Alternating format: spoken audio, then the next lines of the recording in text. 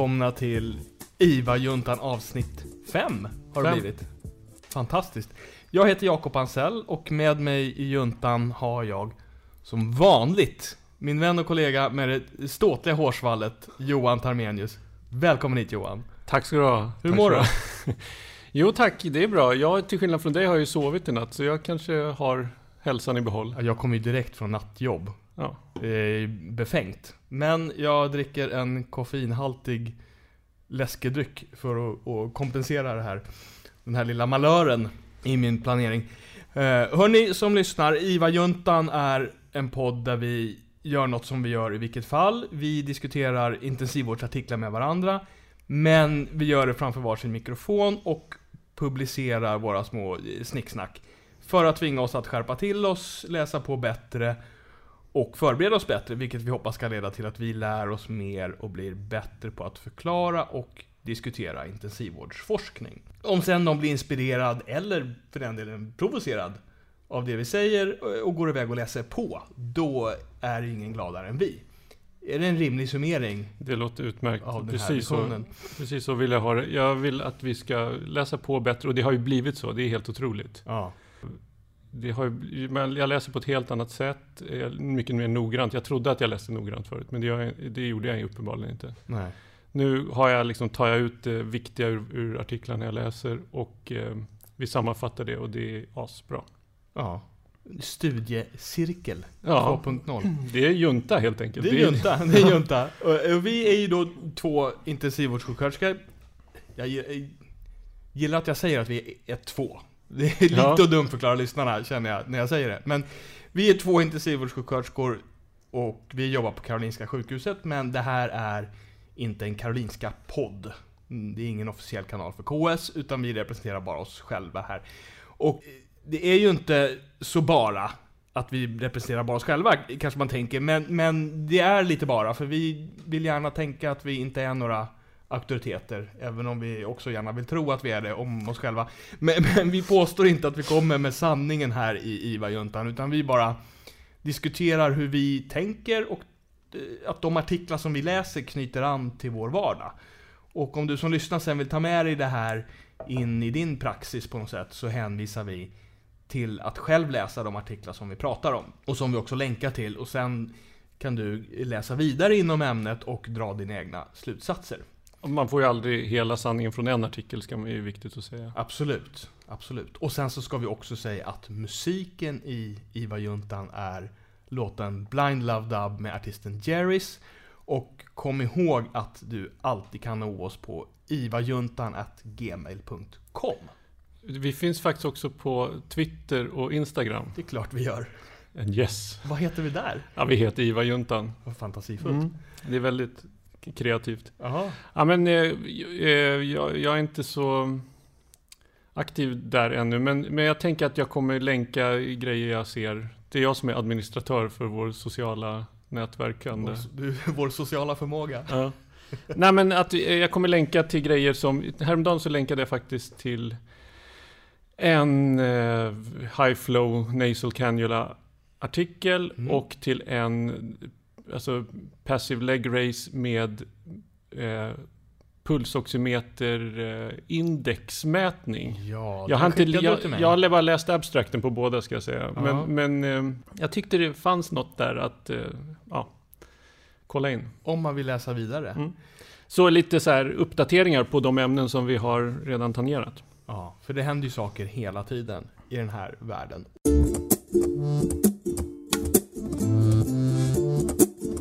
Jag har tagit upp utrymme de senaste 2 avsnitten, men nu är det din tur med artikeln Involvement of ICU Families in Decisions, Fine-tuning the Partnership. Är det rätt uppfattat? Det är exakt så. Och det är din kompis Azoulay. Avsnittet heter ju då Din bästa kompis på jobbet. Och jag hintade om det senast att det är... Det är ju inte jag tydligen. Konstigt nog. Men men att man kan få... om man kan hitta det här partnerskapet, det låter ju konstigt, men partnership i jobbet, så kan man verkligen göra vården bättre. Det är jag övertygad om. För alla inblandade. Och då räknar jag in vi som vårdar, patienten och för den närstående.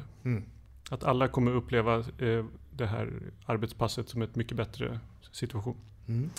Ja, det här är ju en ganska annorlunda artikel mot vad vi har behandlat hittills. Till exempel, bara för att visa det, så kan man kolla på i slutet så står det ju ofta så här abbreviations, alltså förkortningar som används.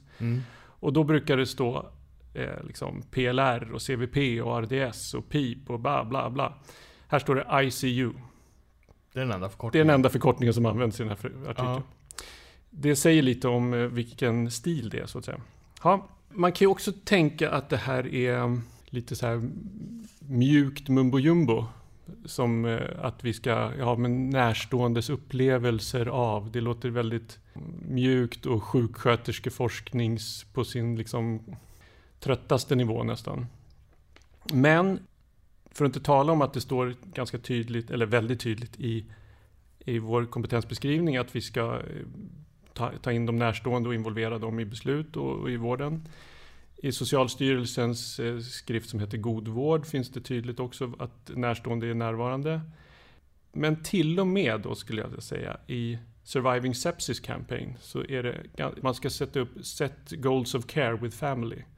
Att man ska tydliggöra med familjen då vad som är rimliga mål för vården. Det är ett samarbete, för vi vet ju vår synpunkt eller vår hållning och familjen kommer med sin expertkunskap om vad den närstående troligtvis skulle ha tyckt. Ja, även i TNCC, alltså vår trauma, omhändertagande ABCD, så kommer F. Och då är det family. Så det här är ju mjukt, men det är ju också så viktigt och det ingår ju i alla de här koncepten som du pratar om här för hur man bedriver bra vård för svårt sjuka patienter. Och det är ju något som är ganska roligt tycker jag med den lite mer moderna sjukvården och den moderna intensivvården, att de mjuka delarna, de mjuka värdena samsas med det här mer tekniska och liksom hardcore medicinska. Att allt det här gifts ihop i någon slags syntes.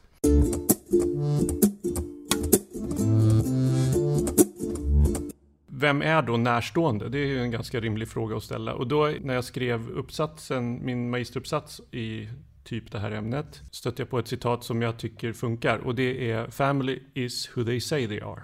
Punkt. Alltså om de definierar sig själva som familj.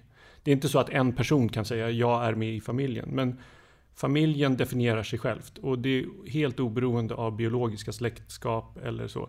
Det är även klarlagt i Socialstyrelsens definitioner att närstående inte har med biologi att göra. Jag fastnar ofta för citat i grejer eller liksom enstaka rader. Och då är det ju ganska fint att jag fastnade för första meningen här. Det är bra. Det är en bra första mening. Första meningen i abstractet. Och då står det så här. Families of patients are not simple visitors in the ICU. Att man ska helt ta sig ifrån att de är på besök. De är där av en jättebra anledning. Och det är för att närvara hos sin älskade jättesjuka närstående. Det blir liksom fånigt att hålla på med närstående till närstående och så vidare. Men ja, ni fattar.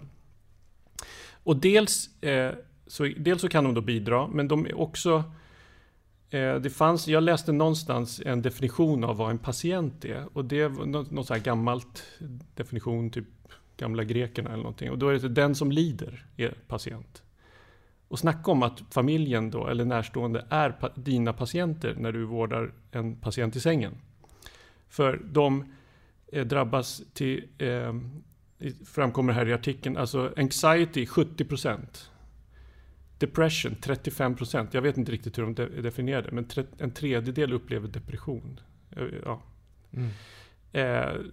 Och hälften ungefär har svårt att ta in information som kommer till dem.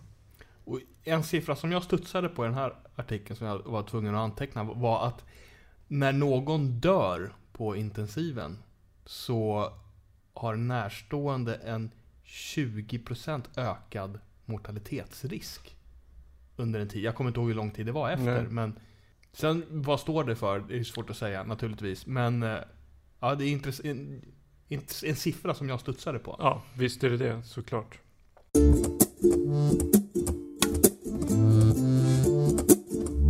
Som en sorts bakgrund till det här och varför det här är ett så stort ämne. Det här kanske inte upplevs som ett så himla stor issue för oss. För att vi har lite av en annan definition av det här. Och det är att i stora delar av världen, så när en patient inte är beslutsförmögen, så blir den närstående en ställföreträdande beslutsfattare.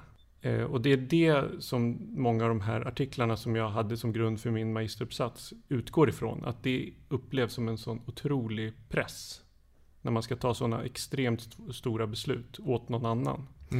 I Sverige är det inte så. I Sverige så är det så att de närstående ska involveras i beslut. Nu citerar jag här innantill.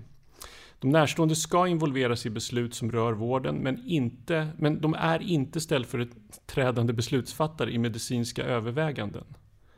Okej, så alltså, vi fattar besluten, vi i sjukvården, men vi är absolut skyldiga att ta in från de närstående. Så huvudgrejen med den här artikeln tycker jag är hur vi hittar rätt balans mellan den ganska ålderdomliga termen paternalism och autonomi. Vill du säga vad du har, vilka ingångsvärden har du på paternalism och autonomi? Ja, innan jag läste den här artikeln så hade jag inte några jättestora ingångsvärden på det. Men det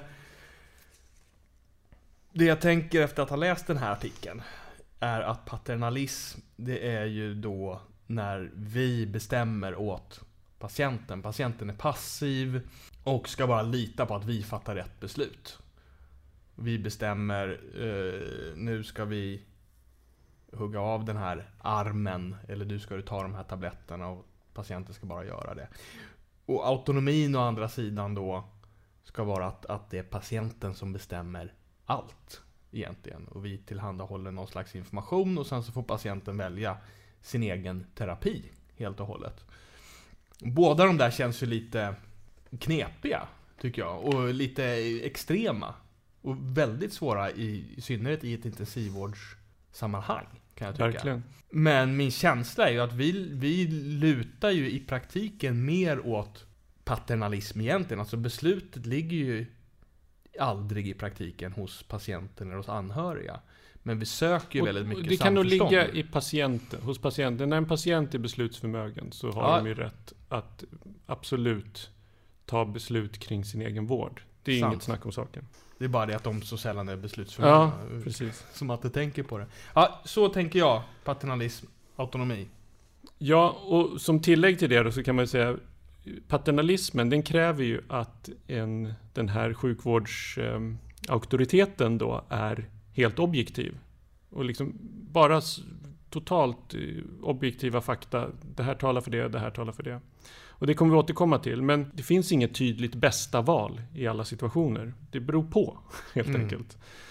Ja, och som tillägg till din strålande utläggning om autonomi så kan man säga att i artikeln så fanns det en länk, eller en referens till en studie där man hade kollat på hur svårt det är att ta ett autonomt beslut för patienten, för att det beror så mycket på hur informationen läggs fram. Till exempel så var det då en studie där det var lungcancerpatienter och det var frågan om de skulle ha kirurgi eller strålning, och vi lägger ingen tid på liksom värdera vilken som är bäst eller sämst, för de menar på att de var helt likvärdiga då i effektivitet och säkerhet, de här två behandlingsalternativen.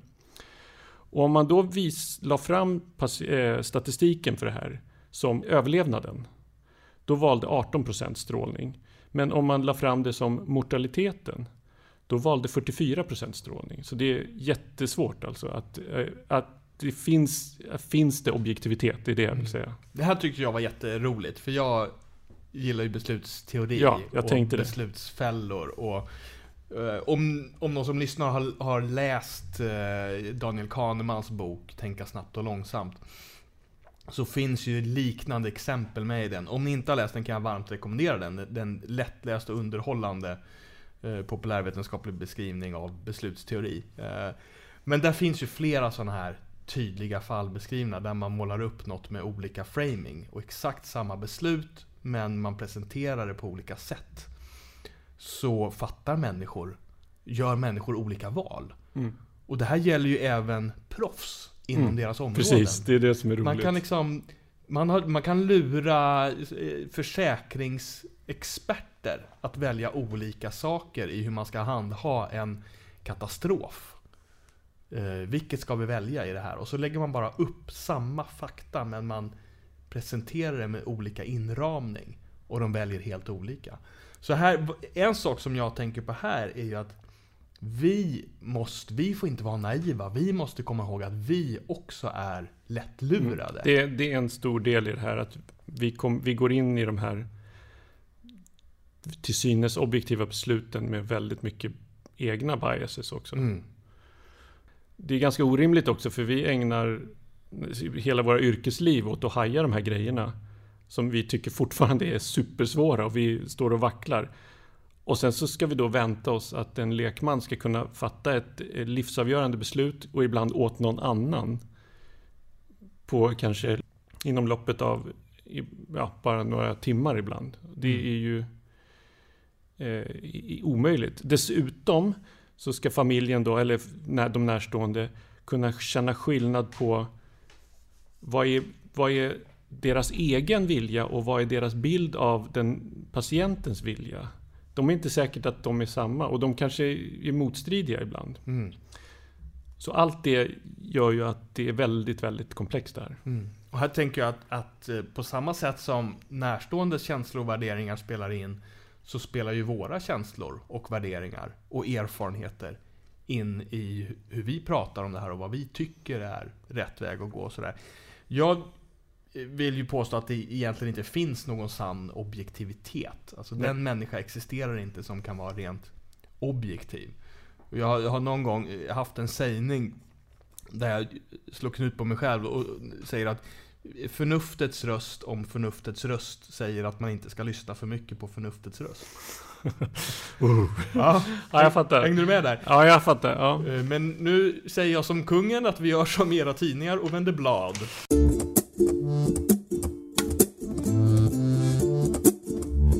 Vem är då bäst att fatta de här avgörande besluten för patienten? Det är shared decision making, menar man i artikeln. Men återigen då, herr beslutsteoretiker. Kan man ha ett delat ansvar när alla vägar innebär ett beslut? Alltså det vill säga, det är liksom det som det ofta kokar ner till. Ska vi fortsätta kurativ behandling på den här patienten? Det ligger ju i andan i hela artikeln. Alltså det finns ju aslätta beslut där vi tar om vilket antibiotika vi ska sätta in. Eller det kanske inte är alltid lätt, men det finns ju aslätta beslut. Du sågar hela infektionsspecialisten. Ja, förlåt. Jag bara tänkte något som de närstående troligtvis inte har någon åsikt om. Det var så jag menade. Inget annat. Nej. Ingen får ta illa vid sig. Jag är snäll. Jag tyckte det var roligt. Vi behåller det. Jag tänker inte klippa bort det.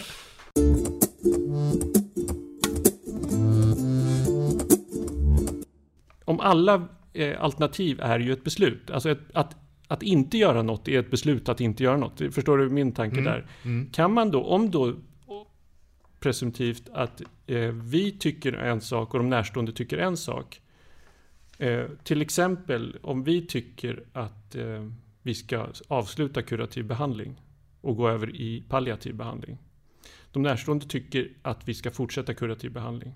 Det här har vi stött på, eller hur? Ja. Då är det ju, det går ju inte att inte fatta beslut. Förstår du vad jag menar? Och hur ska man då ha en shared decision making? Resonera kring det, teoretikern. Ja, nu sätter du mig på pottkanten här. Kan ju summera det som att det är svårt. Ja. Men så här, alltså att fatta beslut i grupp är ju vanligt förekommande. Det förekommer ju överallt. Och en av de grundläggande problemen i det här är ju förståelsen. Alltså att ha en gemensam förståelse av vad vi överhuvudtaget menar med de olika värdeord som vi använder. Så menar vi samma sak. Vad betyder, när jag säger till dig att det är osannolikt att den här behandlingen kommer att hjälpa din mamma. Vad menar du och jag samma sak med osannolikt? Eller om jag säger att det är väldigt osannolikt att den här operationen skulle vara något problem. Vad betyder osannolikt för mig? Vad betyder det för dig? Är det 1 på 10 gånger? Är det 1 på 10 som dör under den här operationen? Jag kanske tycker det är osannolikt. Är det 1 på 100? Ibland kan man tycka att 1 på 100 är någonting högst osannolikt. Men om det handlar om att det här ingreppet dör, då är det ju ett för högt pris. Ja, då känns det ju lite för sannolikt för att man ska gambla på det. Och det här är jättesvårt för att vi menar ofta, jag har själv suttit med i riskanalyser där man har diskuterat och haft helt olika bild av när man säger att någonting är osannolikt att det inträffar. För att man kommer med helt olika infallsvinklar. Och vi människor är jättedåliga på att hantera sannolikhet och risk. Vår hjärna är liksom inte riktigt kopplad för att göra det på ett bra sätt. Och då finns det ju lite så här vanliga metoder som man kan använda som hjälpmedel. Men när jag har funderat på det här, de känns inte lämpliga att lyfta in i samtal med anhöriga. Alltså till exempel att jämföra med ett lotteri. Det blir lite för maskinellt. Ja, men då är det så här, en klassisk grej att man jämför med ett lotteri. Och det kanske man inte vill jämföra sjukvården med ett lotteri. Det känns lite ovärdigt. Eller att man omvandlar värden till pengar. För det är ett enkelt sätt att sätta siffror på det. Och då kan man vikta. Liksom. Känns inte heller så värdigt. Nej, eller hur? Det känns ju inte det. Så jag tycker inget av de 2 klassiska greppen känns gångbara i det här sammanhanget.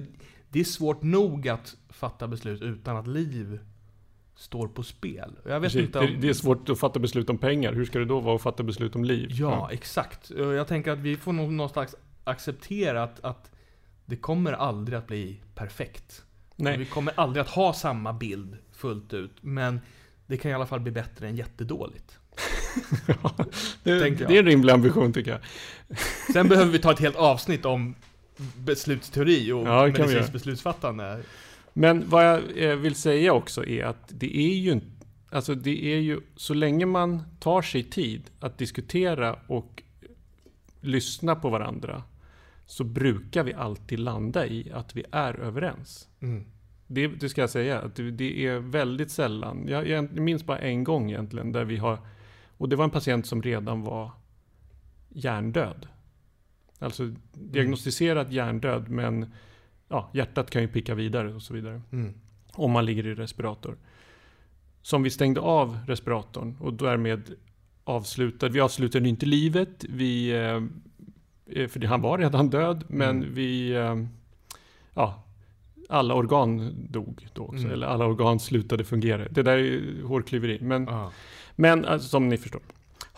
Men ett citat jag också stötte på, eller en referens i min magisteruppsats var så här att närstående som vill lägga sig i, så att säga, inom situationstecken väldigt mycket, det ska vara som en eller en röd flagga för att här är några som inte har fått tillräckligt med information. Eller de är inte tillräckligt, vi är inte på samma plats. Därför att om de bara förstod hur, och det här kan ju låta nästan kaxigt, men hur bra vi är på det vi gör. Vi ägnar lång utbildning och långt yrkesliv åt det. Då skulle de vara mycket tryggare med att ge oss mycket större beslutsutrymme. Och lita på våra omdömen. En fråga som jag har här är vilka beslut ska närstående ha del i? I den här artikeln så det kokar ner väldigt mycket till det här avsluta livsuppehållande behandling, växla fokus från kurativt till palliativt. Vilka beslut ska närstående ha del i? Vi funderar ju ofta kring vilken belastning lägger vi över på närstående. Hur ska de känna att det är det? Ska de ens uppleva att det var mitt beslut att de stängde av respiratorn? Det är fel. Om de upplever det. Så är det inte tänkt. Utan det är tänkt att vi ska inhämta så mycket information som möjligt, där de närstående kan då bistå med patientens tänkta värderingar och livsåskådning och preferenser och ni förstår. Och sen så är det vårt beslut, och det är vi alltid tydliga med, i alla fall när jag har varit med och vi sitter i de här samtalen, då är vi tydliga med att det här är vårt beslut. Vi kommer lyssna på er. Och höll på att säga 9 av 10, men kanske 999 av 1000 så är man överens. Det gäller bara att man blir överens till slut om man bara ser till att vi har samma bild av situationen. Och det kan ju krävas liksom röntgenbilder där man ser att hjärnan är helt svullen. Det kan krävas grejer som de kan ta in då. Det kanske inte provsvar, säger ingenting för dem och så vidare. Men fakta som gör att de kan förstå situationen som den är. Vi har ju aldrig, det ska man ju säga, att vi har ju aldrig ett intresse att avsluta ett vårdförlopp tidigare än alltså vi är ju kurativa till naturen så att säga. Det får aldrig här på något sätt misstas för eutanasi, det vi gör när vi avslutar livsuppehållande behandling. Det är en tydlig gräns mellan det som aldrig korsas. Okay? En grej som jag gillar här, om jag får skjuta in, du kanske är på väg dit, jag vet inte, men jag gillar det här som det står om i artikeln, att vi tillsammans med anhöriga blir som någon slags team där vi tillför olika kunskap och olika det är exakt expertis. det vi är på väg till.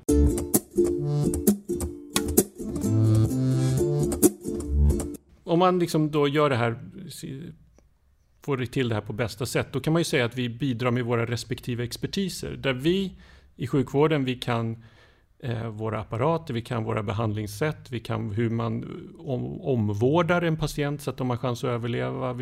Vi kan allt det där som vi kan. Och fysiologi. Och patofysiologi. Ja, allting sånt som vi har gått i skolan och lärt oss och läser artiklar om och så vidare.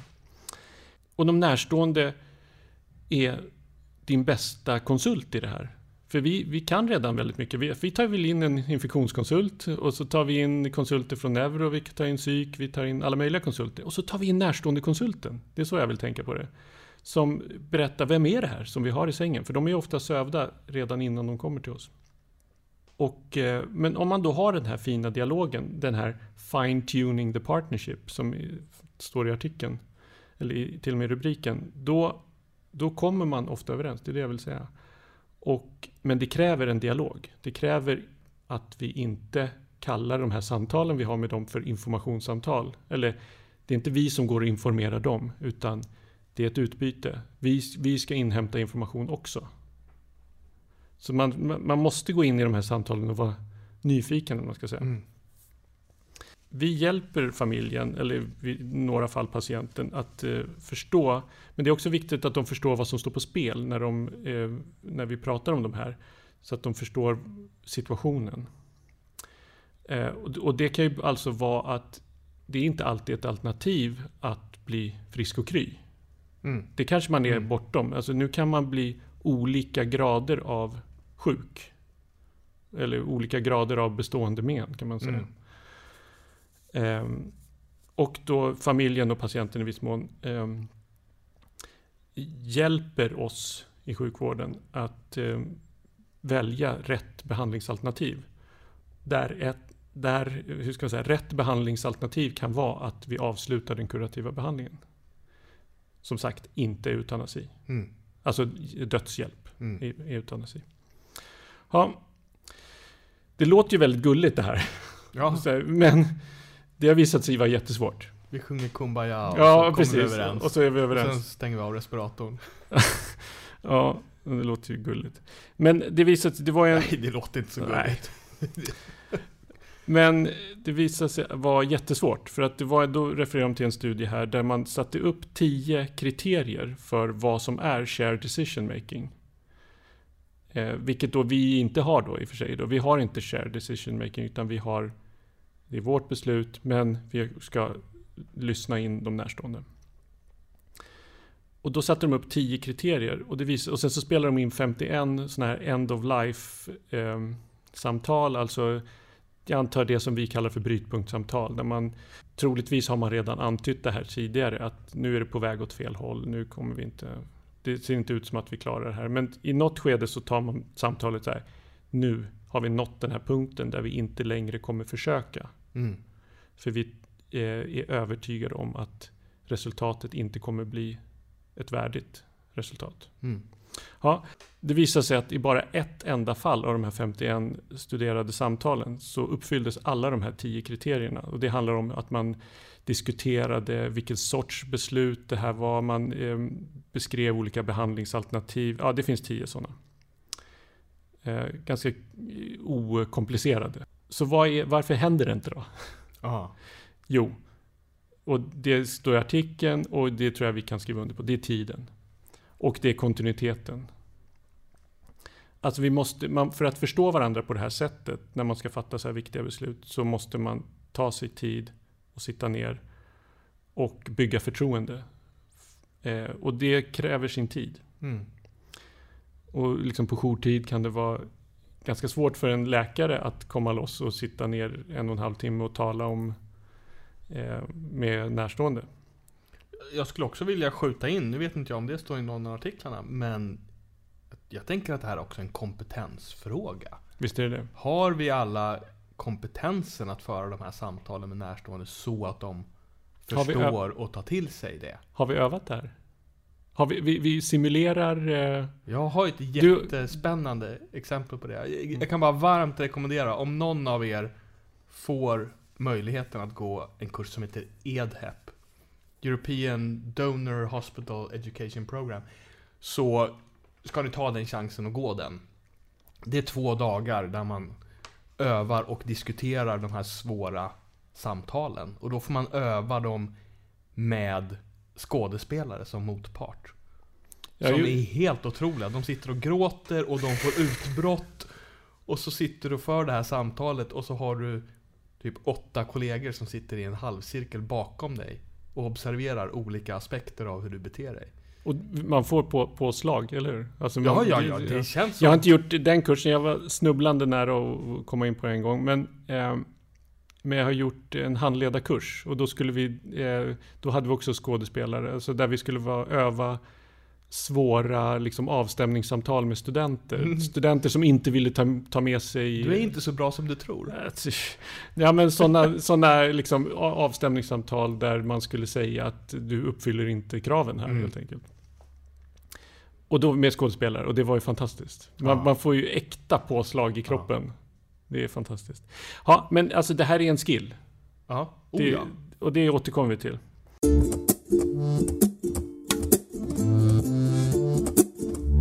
Men framförallt så är det också vardag för oss. Vi gör det här nästan varje dag. Eller ofta i alla fall. Men för de flesta som sitter på andra sidan bordet, alltså närstående, det är kanske bara en gång i livet de sitter och talar om en sån här sak. Med personer som de aldrig har träffat förut. Mm.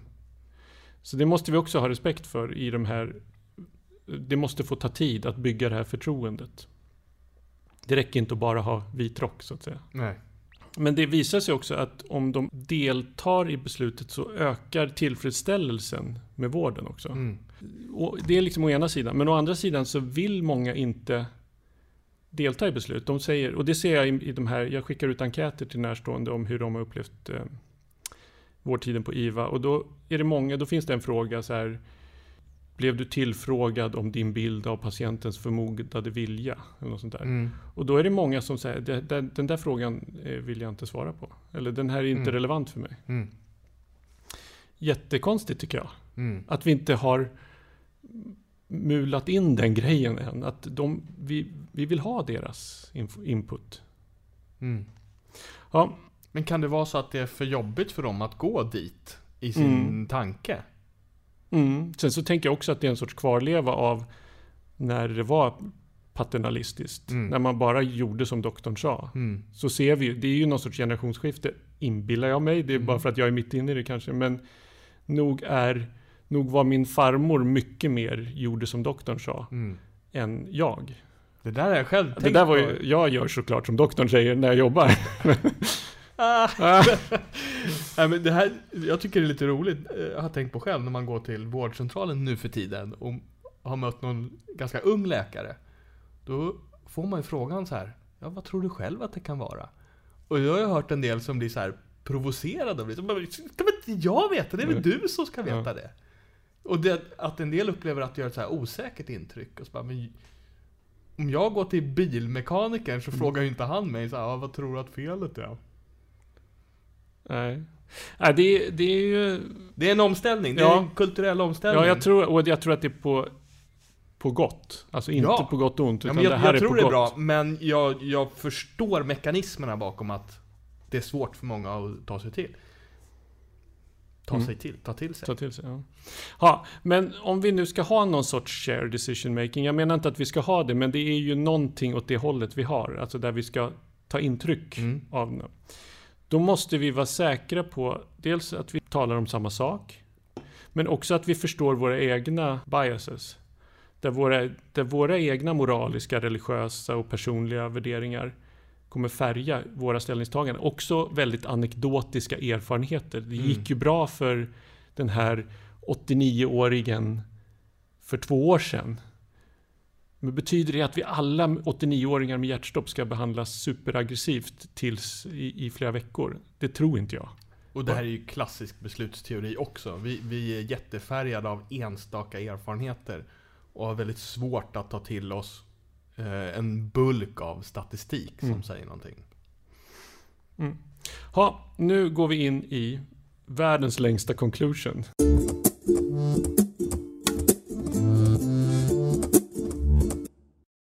Det är någon sorts 10 take-home messages, eller man ska säga, för att optimera beslut på IVA.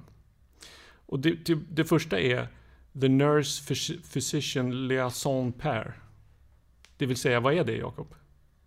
Det är critical care providers. Det är att vi är tillsammans, vi gör det här som ett team.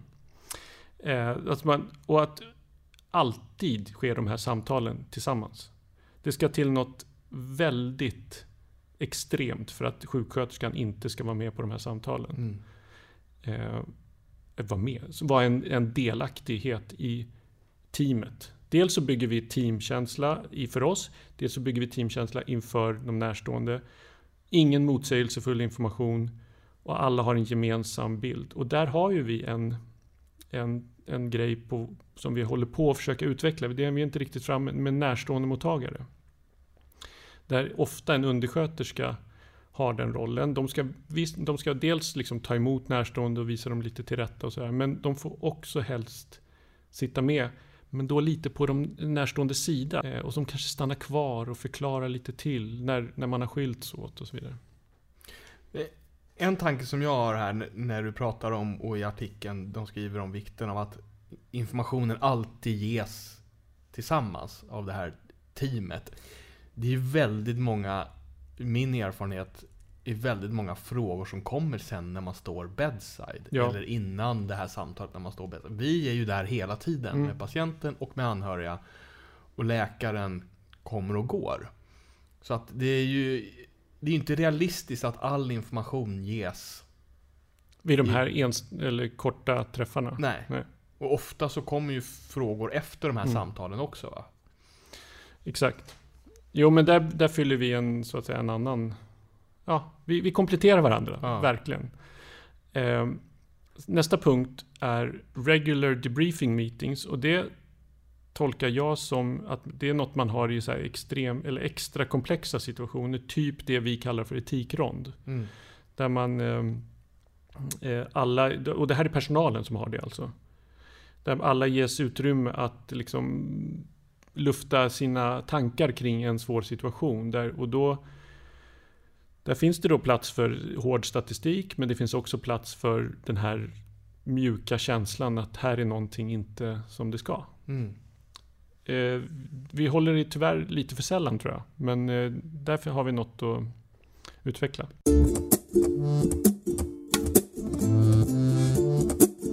Punkt 3 är sharing decisions between physicians and nurses. Det vill säga critical care providers. Att vi ska ha en tydlig bild när vi går in på de här samtalen. Att det här är vår hållning. Och då lyfter artikeln fram att liksom läkaren i den här paret då ska stå för det vetenskapliga och statistiska, och medan sjuksköterskan kommer stå för det kvalitativa, mjuka. Jag vet inte. Men det som du sa är att läkaren kan ofta stå för lite se det från håll, vilket skapar kanske en bättre förutsättning för att vara lite mer objektiv. Medan vi kommer in med det här nära perspektivet där vi har sett de här kanske subtilare signalerna. Vad vet jag? Mm. Jag skulle ju vilja bredda det här teamet. Nu pratar de om physicians och nurses här.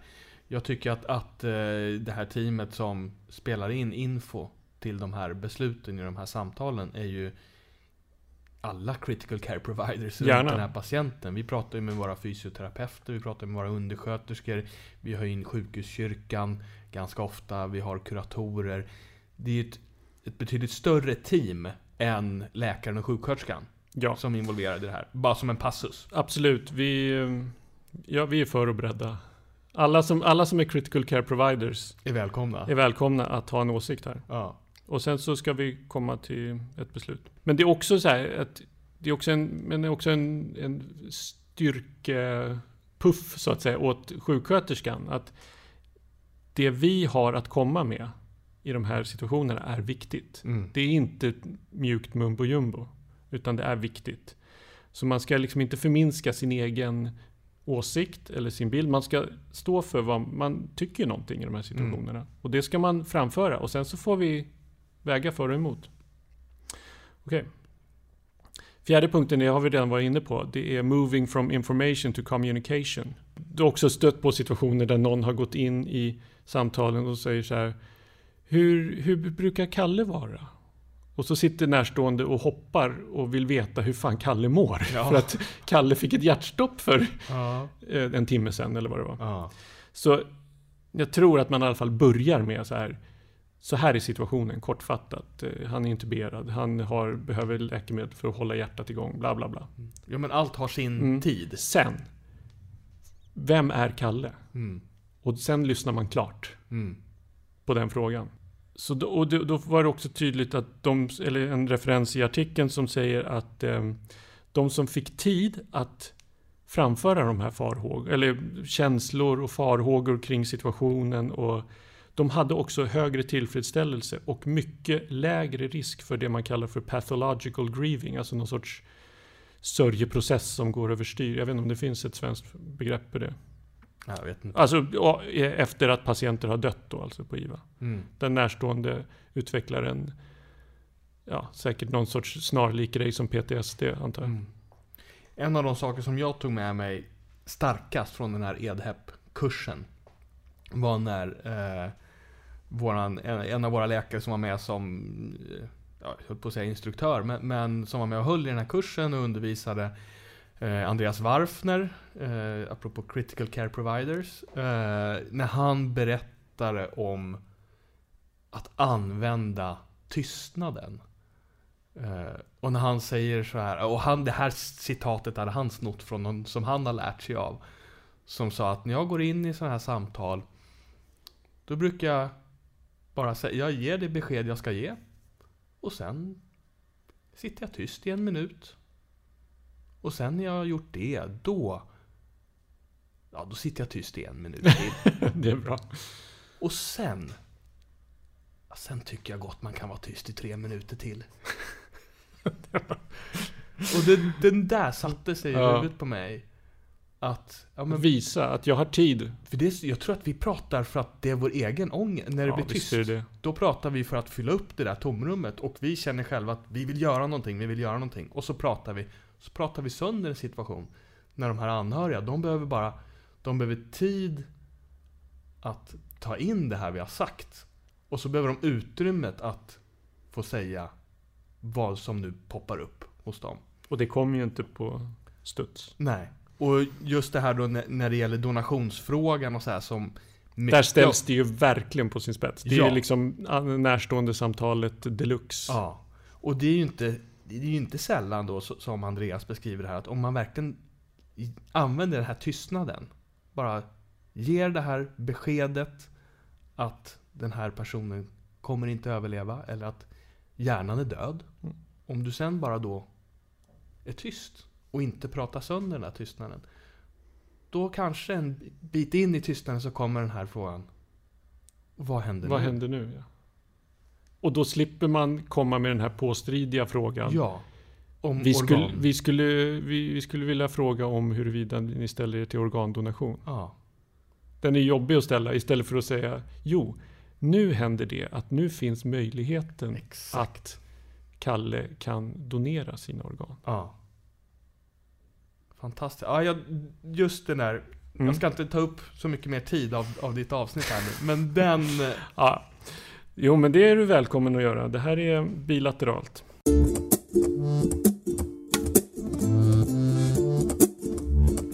Nummer 5 är Opening the ICU visiting hours. Och det kan man ju tycka är en icke-fråga för oss. Ja. För vi har i princip fria besökstider. Det är inte så att vi säger att nu är klockan så mycket. Så nu, det är mera vad som passar för patientens skull. Och ibland för arbetstempots skull. Att vi måste hålla. Men det som också slog mig att vi var på Aniva-kongressen tidigare höstas. Och då hörde vi Weasley som gjorde Mind USA-studien om delirium på IVA. Och han sa ju, alltså ni är så malliga över att, han kanske inte sa det just så, men att ni har så öppna besökstider. Men fundera över hur mycket möte det sker om patienten ligger i sängen och är helt deliriös. Sker ett möte då? De är ju helt i en annan värld. Behandla delirium så kommer man också mötas på ett annat sätt. Viktig grej. Och sen så kommer man, nummer 6 är vad ska man säga, informal and brief conversations with the family at admission. Alltså det vill säga ett kort intro-samtal bara. Här är vi håller på med det här. Och sen så här, vi kommer sitta ner och prata noga om en stund. Det kommer skapa förtroende, men det viktiga är då att man inte ger några orealistiska förväntningar här. Alltså det här kommer ordna upp sig. Det är inte så farligt. Och så håller kollegorna på att slita livet ur sig för att kanske rädda livet på någon. Det är ju inte bra. Alltså min bild är att det snarare är bättre att ge en mer pessimistisk bild. För att sen jobba sig uppåt eventuellt. För det är jobbigare att göra någon besviken. Alltså säga, det här tror jag kommer gå alla tiders. Och sen så visar det sig att det gick. Då det är jobbigare. Ja, men man kommer ju inte till IVA om det mest sannolika är att allt är frid och fröjd och toppen. Nej. Det finns ju en anledning till att du är där. Ja, det de också påpekar att i det här ganska tidiga samtalet så ska man då avråda från googling. Ja, det var ju en härlig fras. Ja, det var ganska rolig. De hade ju någon term där som jag gick igång på. Jag ska bara se. Patient target googling. Ja, patient target googling. Ja, det ska vi avråda från. Och det vill säga att ni kommer få all viktig information från oss. Om en liten stund. Vi måste bara stöka undan det allra mest livräddande just nu. Så kommer vi sitta ner. Ja, för att hålla tempo här då, så nummer 7 blir formal meeting on the third day of ICU. Det är väl ett så här ordentligt samtal. Det vill säga, men då är det viktigt att man avsätter en tid och att de närstående får chans att samla den grupp som ska vara närvarande. Det vill säga att det får inte bli lite så här ad hoc. Vi sitter ner nu här. Och så visar det sig att det fanns en faster som är jättenära den här patienten som inte var där på plats. Ja, det här gör man med en bokad tid. Ja. Och man stämt av i förväg. Liksom kanske en dag i förväg. Och alla ska kunna. Och så ska man då liksom hitta en lugn plats och stänga av gärna sin telefon och sökare. Jag vet inte hur görbart det är i dagens sjukvård. Och sen så ska man se till att man verkligen då har det här bra kommunikationen och inte informationen. Avslutas med att man bestämmer en ny tid. Det här är ju, som ni hör, det här är ju patienter som man tänker sig ligger länge på IVA. Många skriver ju ut på 2 dagar. Jättemånga. Men det här är ju de som där det går en vecka, 1,5, 2, en månad ibland. Det är de patienterna vi verkligen talar om här.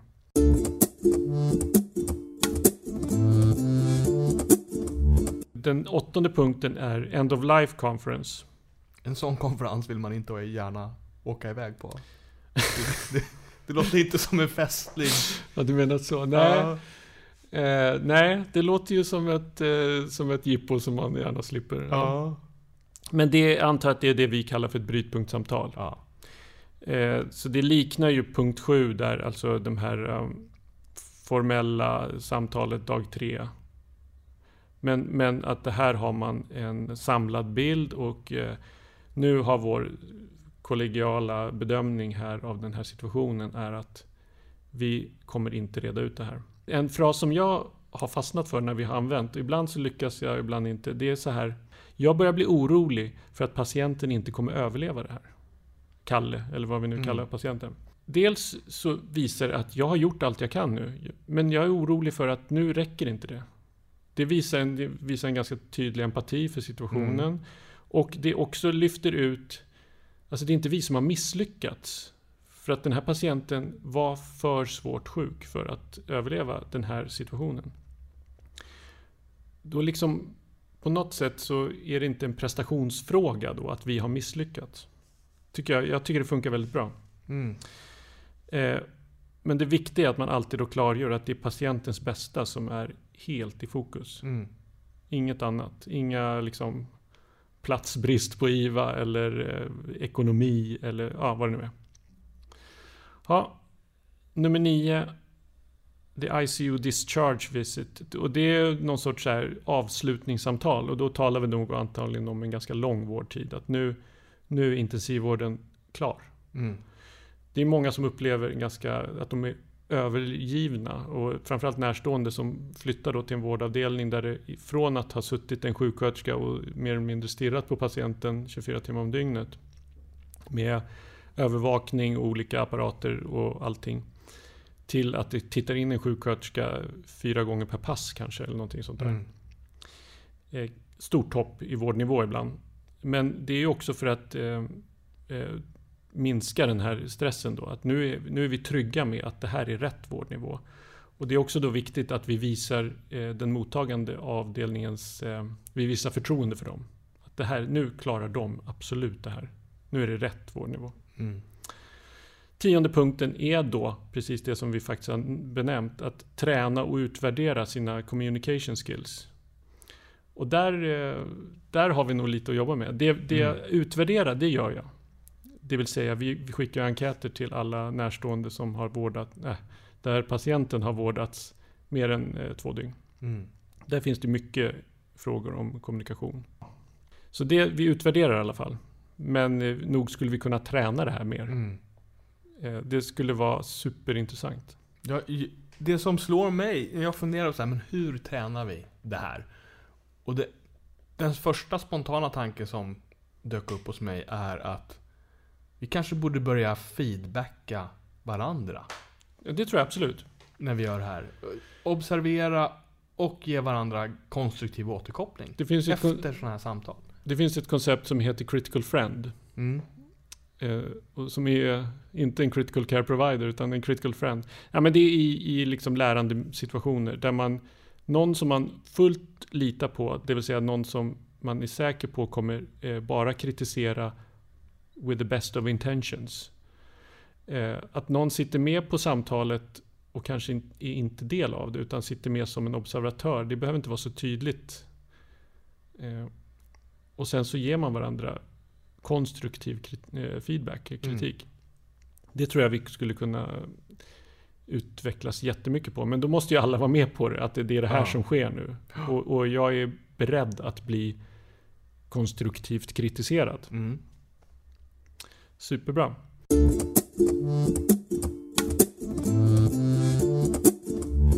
Ja, till slut då, som någon sorts conclusion. Är så här, då ställer de sparkar in 3 öppna dörrar kan man säga. Ja, verkligen. Ja. Jag gillar frågorna. Det vill säga så här, om du nu tvivlar, de säger något så här, om du nu tvivlar på allt det här, fråga dig själv, vem vet mest om patienten? Ja, det är ju rätt uppenbart att det är inte du vi. eller närstående. Ja, det är rätt uppenbart att det är inte vi. Vi kan ju ta EKG och blodprover och göra allt möjligt, men vi vet inte vem det här är. Dock så finns det ju patienter som inte vill att de närstående ska ha information eller ens ha minsta inflytande över deras vård. Och det måste såklart respekteras. Andra dörren som de sparkar in, som är redan öppen. Alltså, vem påverkas mest av det här? Är det du eller är det de närstående till den här älskade personen? Ja, självklart är det de. Och om patienten dör, vem påverkas mest? 3 rätt uppenbara grejer att varför det är viktigt att involvera närstående i den här situationen. Så min conclusion är så här. Se närstående som en resurs att göra ditt jobb ännu bättre. Så kommer det gå jättebra. Din konklusion var mycket kortare än deras. Jag vill bara säga, men det hade blivit en väldigt kort artikel. Ja, det hade blivit. Jag tänker så här, att jag frågar inte dig idag ur ett sjuksköterskeperspektiv. För hela den här sabla-artikeln är ju ur ett sjuksköterskeperspektiv, skulle jag vilja påstå. Så att jag vill bara ställa en sista fråga, och det är då: vad är nästa artikel du vill se om det här? Ja, alltså på sätt och vis är det faktiskt min egen nästa artikel. Ja. För då har vi då ett stort material från 2017 med enkäter som dels är både kvantitativa och kvalitativa. Det vill säga det är kryssfrågor och det är öppna frågor. Och vi ska på något sätt analysera hur det här är. Den ser jag då fram emot, hör och häpna. Ja. Men annars så vet jag inte. Alltså jag skulle kanske så här, studien som visar att vi faktiskt blir bättre på de här skillsen om vi övar. Det vore fint. För det vore ju ganska fint att lägga på sjukhusledningens bord och säga så här: det här måste vi öva. Det vore fint. Kanske ett sätt att öva det på också. Ja. Precis. Utveckling av ett utbildningskoncept. Så kan man säga. Det vore fint. Bra. Du, det här var oerhört intressant. Det blev lite längre än jag trodde, men det var så... Jag tror att det är bra. Jag tror att det flyger hela vägen. Det är bra. För det här är spännande. Jag tänkte ge en teaser på nästa. Ge mig. Avsnitt. En teaser. Jag ska säga vad vi ska prata om nästa gång. Du är så ödmjuk. Det låter som jag ska slänga upp någon slags trailer här. Men nästa gång så ska vi prata om luftembolier. Varför hela friden ska vi göra det, Jakob? Jo, för att vi har precis gått en kurs där vi har snackat om luftembolier, dykarsjuka, tryckkammarbehandling. De har kört skiten ur oss, Försvarsmakten och Östra sjukhuset, i 2 veckor. Superbra kurs, och då kände jag att luftembolier, här finns det något. Det är sällsynt att det inträffar, men när det inträffar får allvarliga konsekvenser. Det går att förebygga och det går att behandla, men man ska behandla det rätt och man ska vara snabb. Och patienten ska till rätt ställe. Så det ska vi gotta oss med nästa gång, tänkte jag. Kör på det. Ja. Och då är vi färdiga, och då säger vi att juntan bestod idag av Johan Termenius och Jakob Hansell. Och vi hörs igen i framtiden. Det gör vi. Hej på er.